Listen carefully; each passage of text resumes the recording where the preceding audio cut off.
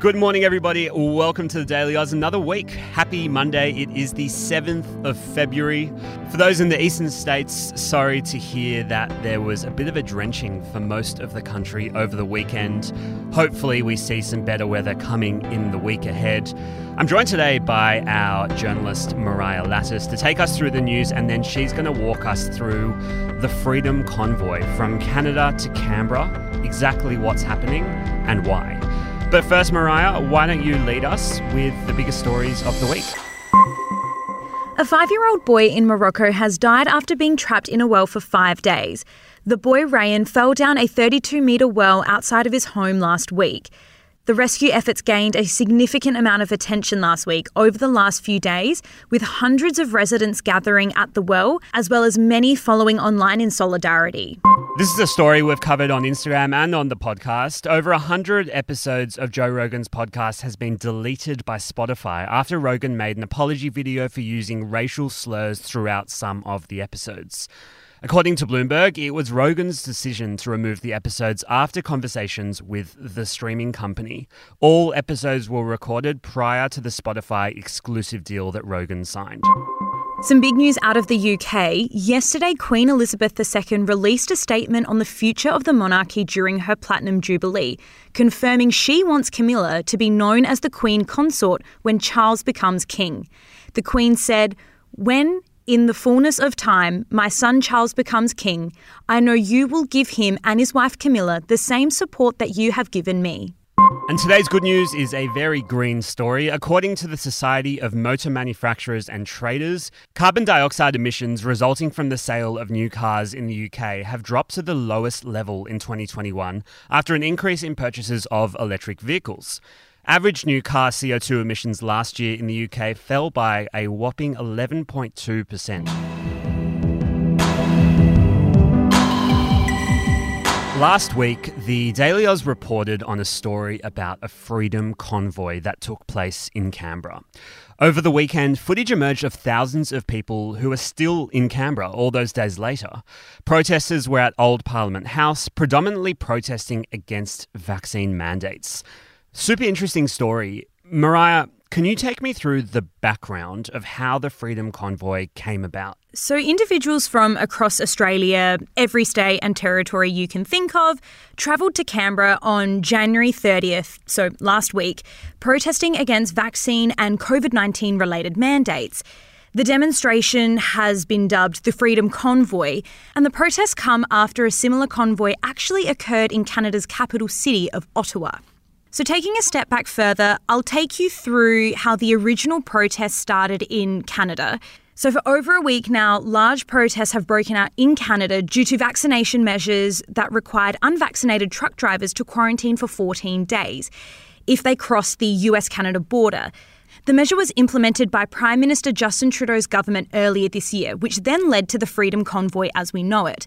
The convoy first began with truck drivers who had travelled starting in British Columbia, then travelling to Ottawa to protest the measure that the Trudeau government had introduced. The protest had then turned into a wider demonstration against the Trudeau government and COVID-related measures. After a couple days of these ongoing protests, the Ottawa police announced that they had started investigating several incidences that had occurred at the demonstrations. And this included, and I quote, "threatening, illegal, intimidating behaviour to police, city workers and other individuals and damage to a city vehicle." And that's how it's all began, and the protests over in Canada are still actually ongoing. One of the ways these protests have popped up in my social feeds has been through their GoFundMe campaigns. I've seen one for the Canadian protests and the Australian protests in Canberra. But I know there's been some controversy around the GoFundMe fundraisers. Are they still getting their funds via that channel? Yes and no. So over the weekend, we found out that the GoFundMe fundraiser in Canada, which is separate to the one that occurred in Australia, was blocked by GoFundMe itself. The company explained in a statement that the demonstrations in Canada had begun peacefully, but the company then announced that it had received later reports of confirmed violence and other unlawful activity within the protests. That then had violated the terms and service of GoFundMe, And that fundraiser actually had raised $9 million at the time that it was paused. But because of that violation, it has since been paused, and I believe GoFundMe within 7 to 10 days will be refunding all of those who donated. And then separately, as we know that the Australian Freedom Convoy is sort of a direct copy of what's going on in Canada, the Australian Convoy had also set up a GoFundMe fundraiser. However, the company announced that it had paused that fundraiser as the group had not yet proved how the funds were going to be spent. So GoFundMe requires proof of that and had paused the fundraiser at $160,000 on the first day of the Australian convoy. Talk to me more about the Australian aspects to this. What's happened over the weekend in Canberra and across Australia? It was a pretty big weekend for the Australian convoy, and as we know, it is still ongoing.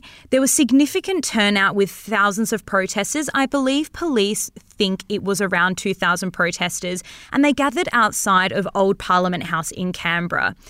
Yesterday, there were reports of significant traffic delays in Canberra as well as a result of the convoy. So the disruptions that it was hoping to occur have actually happened.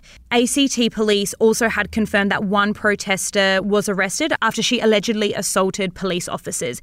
2 men who interfered with her arrest were also charged. Along with what happened in Canberra, there were also reports of solidarity events around the country for those who couldn't attend the rallies in Canberra. There were also some recognisable faces at the convoy in Canberra as well. MP George Christensen was in attendance, as well as United Australia Party leader Craig Kelly. The following audio is from Christensen's social media live stream of the event. G'day, George Christensen here. I'm at Canberra, just outside Old Parliament House, and have a look at this crowd. Have a look at it, would you? Goes back as far as the eye can see there.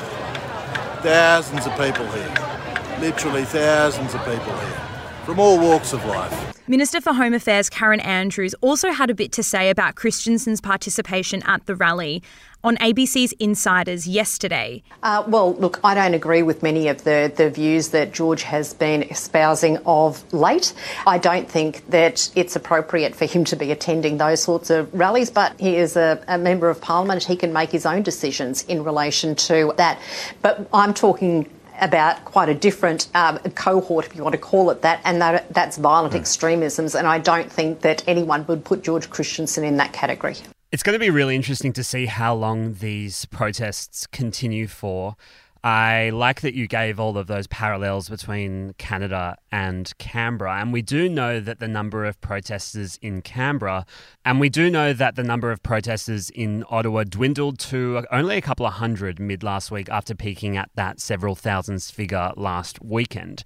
Whether Australia's protests will follow the same pattern remains unclear, but if you're travelling to or from or around Canberra at the moment, you are undoubtedly going to recognise their presence.